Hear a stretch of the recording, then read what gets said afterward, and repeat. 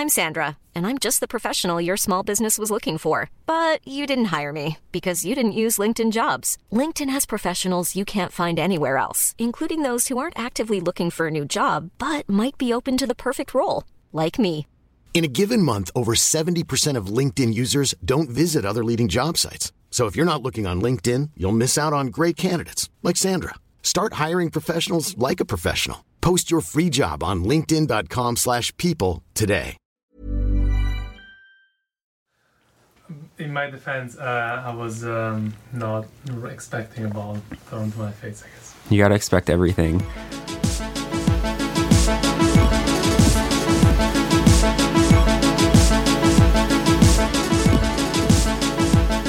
This is Radio Motherboard. I am Jason Kebler, and I've got Lorenzo. I have Hello. Our contractor, staff writer person, Carrie Paul. Hi.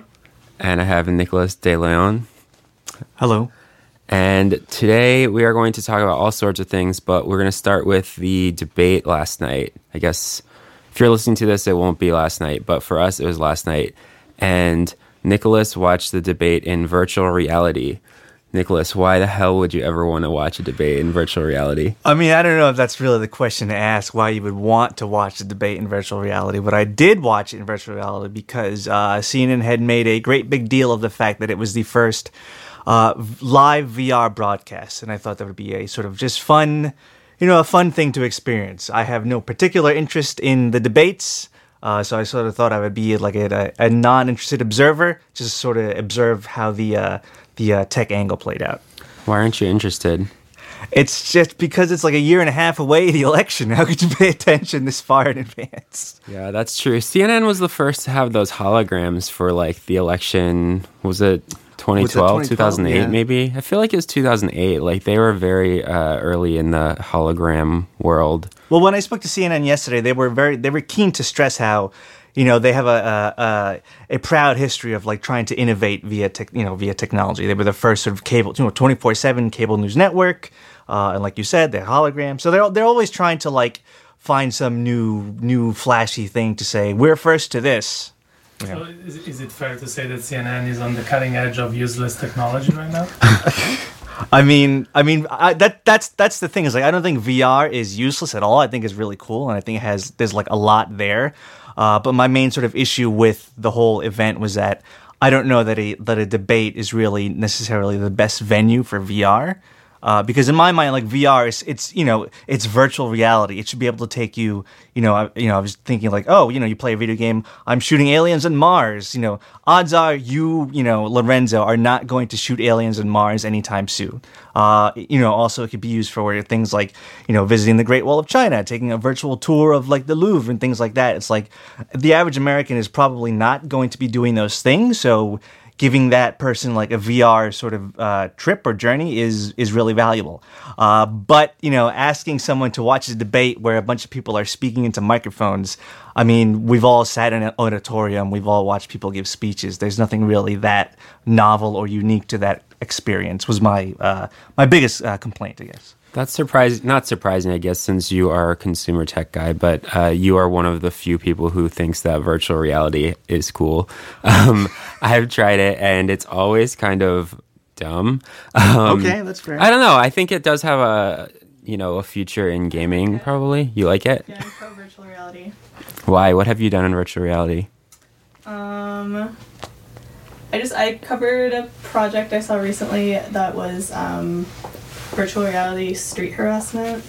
So I think it's useful for things like that where you can't necessarily experience yourself how something feels. And I tried it and it was actually kind of realistic. So you basically you play the role of like a woman getting street harassed, I would assume. It was like a game. I mean, that's probably a bad term for it, but you just had to walk to your train stop. She actually based it on Bushwick, so it was like my neighborhood, and I just felt like I was reliving my walk in the morning. It was very accurate.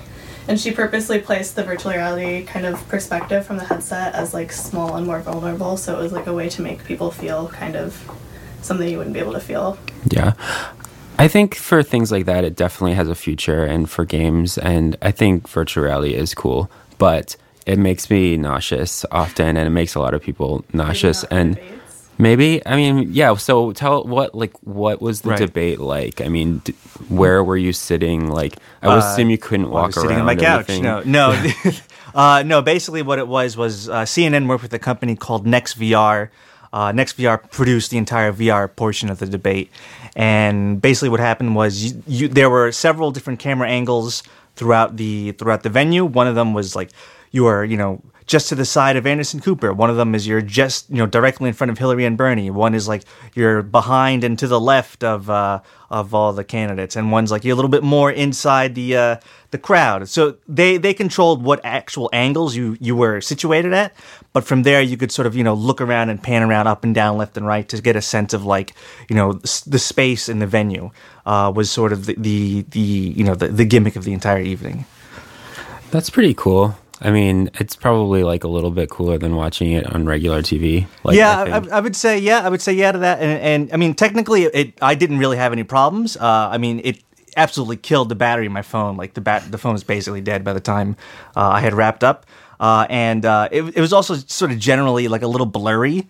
Like it was not at all as crisp as watching on an HDTV. So you know what Hillary Clinton looks like, but like you couldn't really make out like her facial features type of thing. So it's still, I mean, that'll of course get better as the new versions come out. But that was a little troubling. And also just to wear that headset for like 2 hours, it gets kind of heavy, and it's really not the most comfortable thing to wear with glasses. I had to put on my contacts because like it was just not cooperating with my glasses. But yeah, I would say technically, I had no major problems. But again, I just don't know that that's like the killer app for VR. I assume it works by like they film a 360-degree view from multiple cameras. Yeah, there's I was at a Google thing a couple months ago where basically it's a 360 camera setup. They've got cameras pointed, all 360 degrees, and depending on how you sort of orient the headset, you get whatever sort of camera view from there. Yeah, I have one quick virtual reality story, and then we can move on.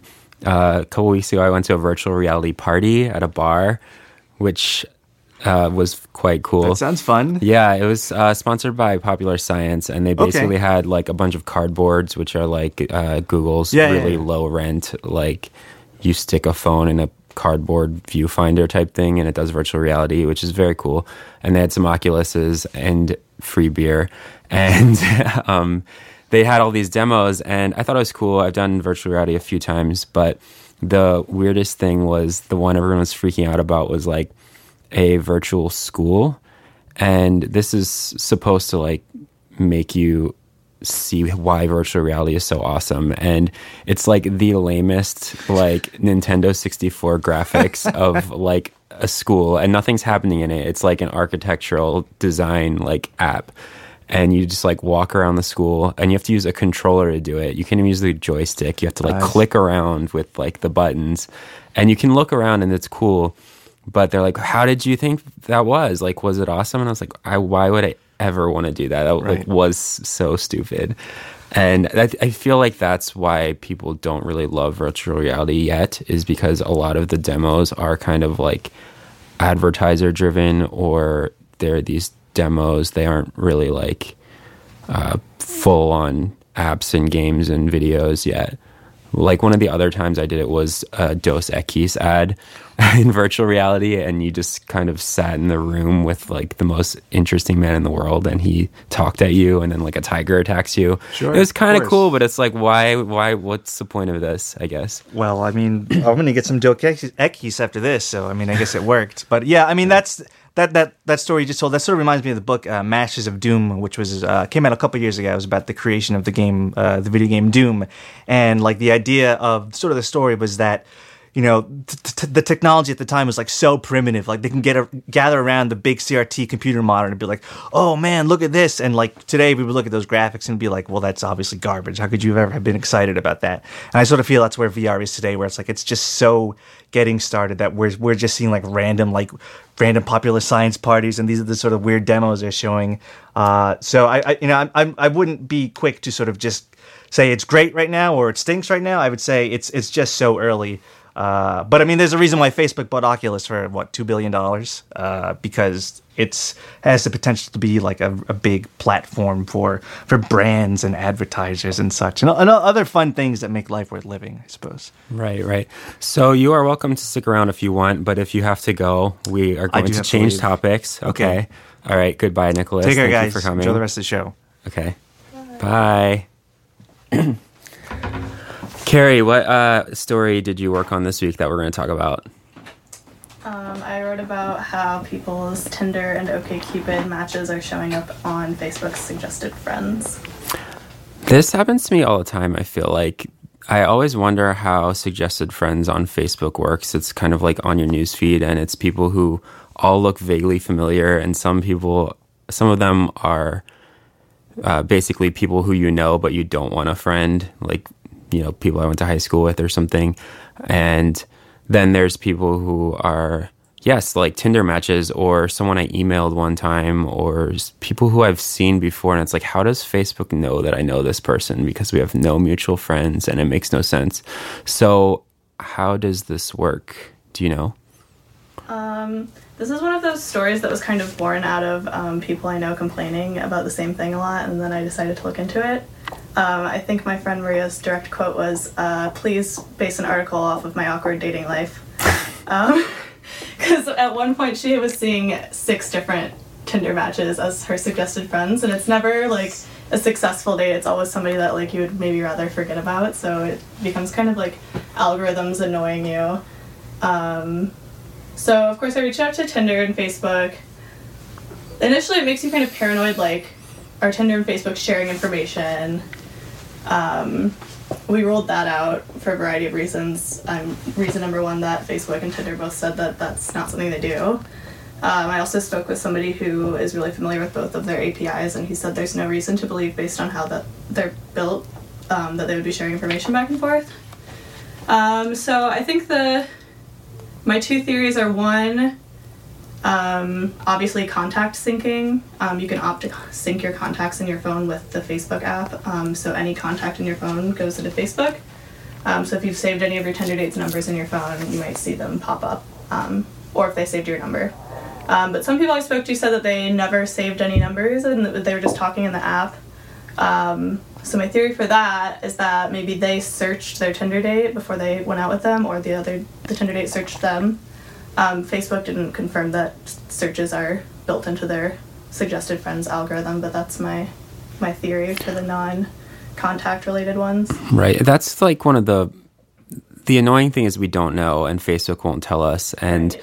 You know, there's all these different types of apps that kind of base your search results on what you've searched before, or base, you know, your suggested friends on who you've emailed, or even sometimes like where you've been. Like if you checked in somewhere and maybe someone else checked in there a bunch of times, like who knows, maybe that's where it's getting your name from. And it's very kind of creepy that we don't know how they work exactly. And you see these posts pop up on Reddit from time to time, or like people talking on Twitter about, like, I was watching a commercial for Mexican food and then I got a Facebook ad for Taco Bell, which, you know, they say it's like Facebook is using your phone's microphone to hear like what's going on. And that like hasn't necessarily been confirmed or not, but the fact that we're kind of in the dark as to how it works is like kind of like this paranoia. Yeah. So Lorenzo, do you have any insight into this, because you know all about privacy? And well, first of all, I really like the story because it kind of showed, I mean, even though we didn't really like find out why this is possible, it laid out all the possibilities, and they all sort of made sense, and also reminded us that, you know, we don't really know, as you said, Jason, we don't really know how these things work. And I feel like people are not as creeped out by this as they used to be. You know, like I remember a couple of years ago when there was that big story of like Target sending a couple their like a catalog for baby clothes before they even like, or before the wife even told his husband that she was pregnant or something like that. People freaked out. They're like, "Whoa, how is this possible?" I can't believe this. And now people are sort of more used to it. I feel like that wouldn't even register these days. Like maybe it would for a day or something, but that was a huge story when that broke. Yeah, that was huge. And now we kind of like, oh yeah, like advertisers really know a lot about us. But this Tinder story was creepy because it was like, I don't want to like know about this guy that it was a creep during my date or something, and he's showing up in my Facebook. But yeah, I think that the biggest story here is that like, so much of our life now is digital that stuff is happening completely outside of our understanding. Right, yeah. I mean, it could be any number of reasons why Facebook is saying you probably know this person, and we can't pinpoint it because it's just so many like different noise points that it's coming from. And I mean, yeah, I notice this all the time, and there's a quote in there, I forget from who, I'll find out in a minute, but he basically mentions that maybe it's a psychological thing where it's like, oh, I had a bad day with that person, or oh, I had a Tinder match with them, and now I see them on my face. Millions of people have lost weight with personalized plans from Noom. Like Evan, who can't stand salads and still lost 50 pounds. Salads generally for most people are the easy button, right? For me, that wasn't an option. I never really was a salad guy. That's just not who I am. But Noom worked for me. Get your personalized plan today at Noom.com. Real Noom user compensated to provide their story. In 4 weeks, the typical Noom user can expect to lose 1 to 2 pounds per week. Individual results may vary. Facebook, and this must be happening for everyone, but we're just kind of like predisposed to notice that sort of thing. Do you think that there's like a psychological aspect here as well, or not? I think so.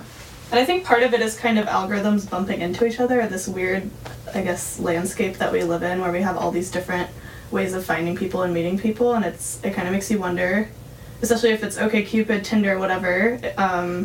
I feel like if you use different dating apps, you always see the same people in your geographic area. And it makes you kind of realize how many people are just out of your social reach, or people you might pass on the internet or like on the street, literally with Happen or other location-based apps. So it kind of becomes a coincidence of like, yeah, maybe I should know this person, or it's not unreasonable for Facebook to think I might know this person. Right. So here's the quote. It's from David Lieben-Noel, who's a computer science professor at Carleton College. And he said, "My hunch is that Facebook is using names you search for or profiles you viewed to suggest friends to you.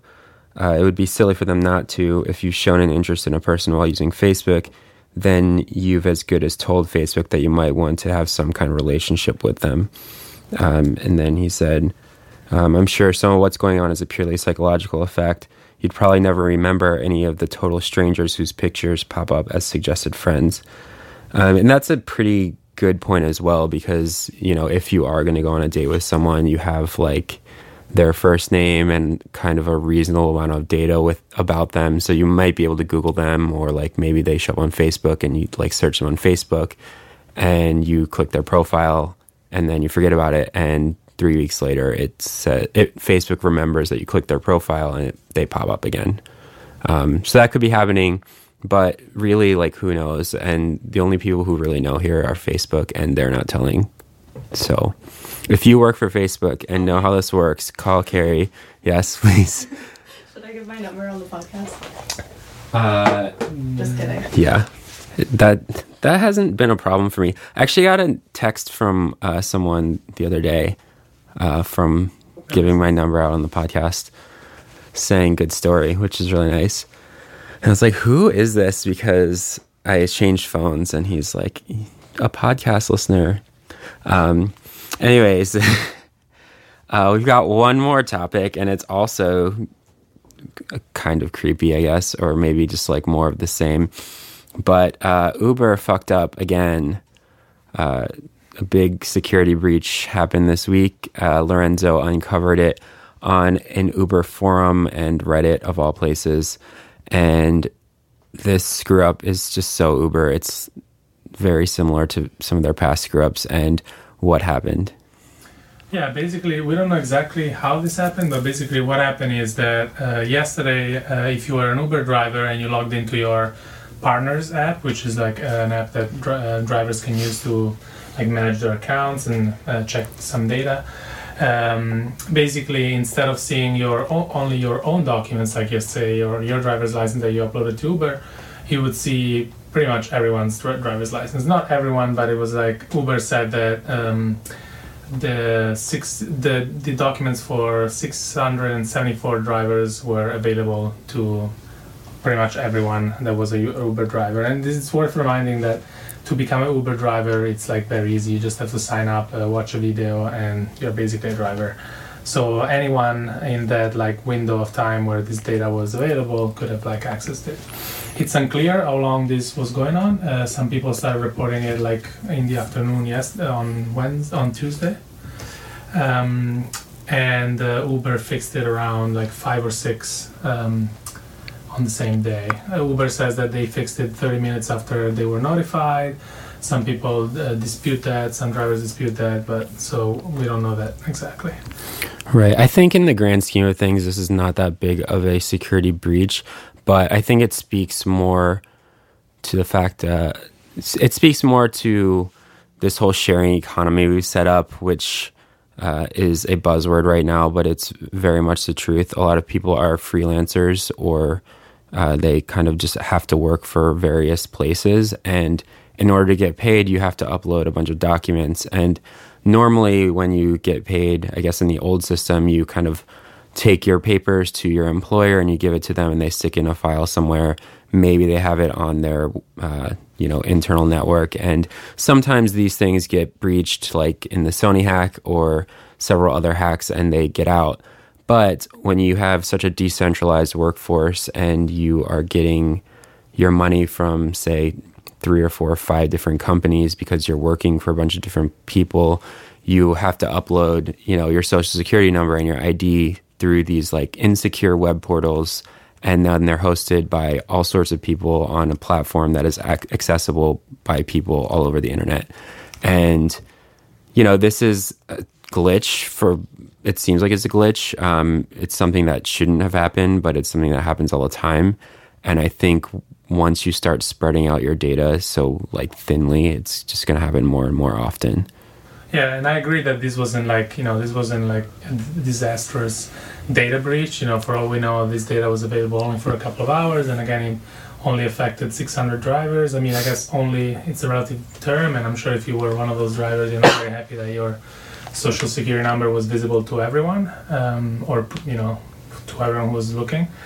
But to your point that like the bigger issue is like companies just amassing a lot of data and putting it online without too many precautions. There was a lot of the drivers unsurprisingly were pissed, and they voiced their complaints in the same forum where they spotted this. And one of them said, even though Uber is a technology, and I'm quoting here, even though Uber is a technology company and not a transport provider, it just isn't up to the challenge of storing documents on computers. What they need to do is stop trying to be so ambitious and just order some filing cabinets and keep driver's docs in there. Problem solved. So this speaks to I think it's the guy is obviously joking because Uber likes to say we're a technology company, we're not a cab company, or we're not a transport company. But I guess the point is, if you're a technology company, you should probably know how to store this stuff securely and not share it with everyone.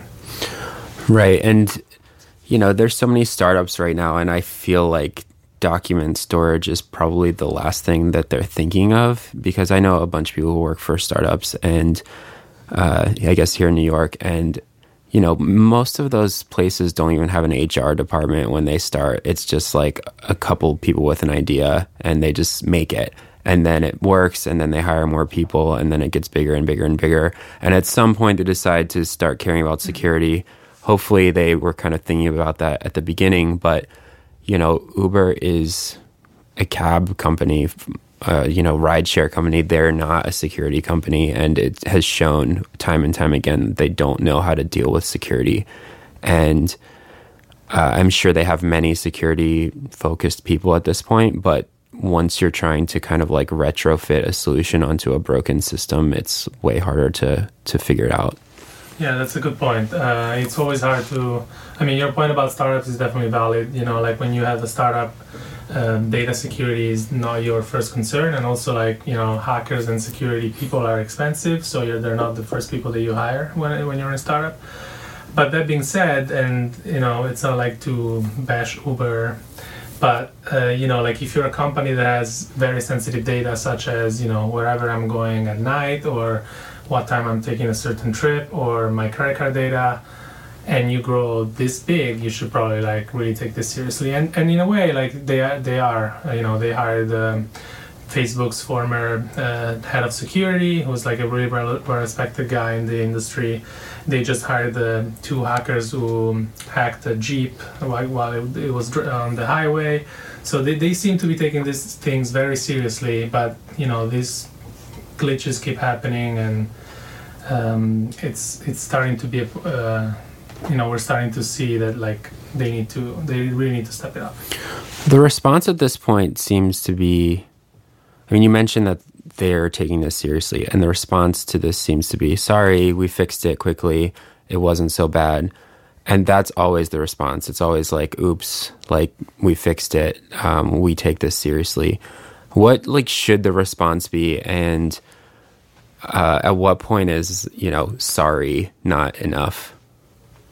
Yeah, because like the T-Mobile hack happened earlier this month, and their response was basically like, sorry, we lost all of our customers' social security numbers. Here's some identity theft software being offered by the people who lost your social security number in the first place. And it just seems like the response is always sorry. It's never like, here's 50 free Uber rides, here is a bunch of money, we're going out of business because we can't do this, we suck as a company. It's never that. Yeah, I mean, I guess maybe the honest answer is that there really isn't like a good way to respond to these incidents. But at the same time, yeah, maybe free Uber rides would be good for users, or in the case of drivers, maybe like a higher share of the profits. But this is not completely out of the picture. Like if the drivers decide to sue Uber because they lost their data, they might. I mean, I'm not like a lawyer, and I'm not totally an expert in these issues, but I think they might have a case because they lost tax forms, they lost scans of driver's license. I mean, this is not like, we're not talking about your Facebook likes. It's like very sensitive data, and they might have a case, and if they do a class action lawsuit, maybe they'll get some money back. Right. All right, what else? What are you working on, Carrie and Lorenzo? Carrie's like inching away from the microphone because she doesn't want to talk anymore. Podcasts are weird. What's so weird? I'm trying to think of what I'm working on. I don't know. I'll just wait until my friends come to me with another look at this creepy thing Facebook is doing story. This is not coming out until Friday, right? Or it's coming out this Friday, yeah. Okay. So I can say what I'm working on. You can, or you can't. It won't be. Yeah. Well, it's embargoed until tonight, but. So, oh yeah, go ahead. What's up? Well, do we care? It's like Finn Fisher. It's very. No, we don't. It's more security stuff. Lorenzo's always got security scoops, and he's also always able to talk on the podcast. So we talk about a lot of security stuff. I'm working on a couple mysteries, and I can't tell you about them because they're going to be for future podcast episodes and things of that nature. But I will tell you that on last Friday, I went to an Alice in Wonderland 150th anniversary conference on the Upper West Side to interview a 91-year-old NASA scientist. And that's going to be a podcast, and I'm really excited about it. That's a really weird situation. Yeah, it doesn't get any less weird if I told you anything more about it, which I can't, but it will be coming to an episode soon, hopefully. And ghost things. Oh yeah, I'm trying to find the most effective way to talk to ghosts. That's my next motherboard investigation. Yeah. I'm buying a spirit box, which is the greatest thing I've ever expensed to Vice. Yeah, we are doing Fear Week. I believe our podcast next week will be all about scary things, and Carrie is going to talk to ghosts. Yeah. Tell us more about Spirit Box. I'm kind of of unclear on what it is, but you can communicate with spirits via, like, radio. Is it here? You can walkie-talkie. Do you have it? Spirits. No, I looked at my apartment. Have you, like, looked into it? Have you opened it? I turned it on. You turn it on? Are you No part of spirits in my apartment. Are you sure? They didn't talk to me, at least. I know exactly what's going to happen, and sorry if I scare you, but during the middle of the night someday it's going to start going off, and that's basically how every horror movie about spirit electronics works. I think you have to, like, close the door to the other world after you talk to them. Oh my god. Or else they get out. It was in the Amazon comments. It was like, make sure you do the correct ceremony to close the doorway to the other world after you use this. Did you close it after using it yesterday? No. So they're just streaming into your... Actually. Wait, you used it here? No. Is it just my apartment? Did it follow me? I mean, you could be possessed. It seems chill. You've been acting super weird, like the devil, probably. Yeah. Yeah. Anyways, Lorenzo, toss me that ball. See, that's how you catch it. Anyways, thank you for listening. Next week, we will have a podcast all about scary things, and hopefully we're going to interview some ghost experts and maybe talk to Carrie about her spirit box some more. Can I have a ghost on the podcast too? I'll bring my ghost, the one that's falling. Yeah, we'll have a ghost. This week, Brian Merchant is on a boat in the Pacific Ocean, and he took our recording equipment with him. So if this podcast sounds any different than the others, that's why. And hopefully he comes back with a good podcast. Otherwise, I'm going to be super upset. Anyways, thank you for listening. This is Jason, Lorenzo, Carrie, and Nicholas. We will see you next week. Bye. Bye.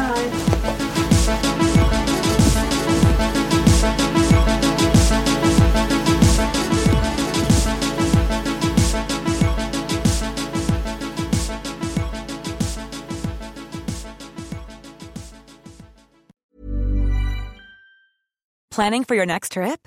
Elevate your travel style with Quince. Quince has all the jet-setting essentials you'll want for your next getaway, like European linen, premium luggage options, buttery soft Italian leather bags, and so much more. And is all priced at 50 to 80% less than similar brands. Plus, Quince only works with factories that use safe and ethical manufacturing practices. Pack your bags with high-quality essentials you'll be wearing for vacations to come with Quince. Go to quince.com/pack for free shipping and 365-day returns.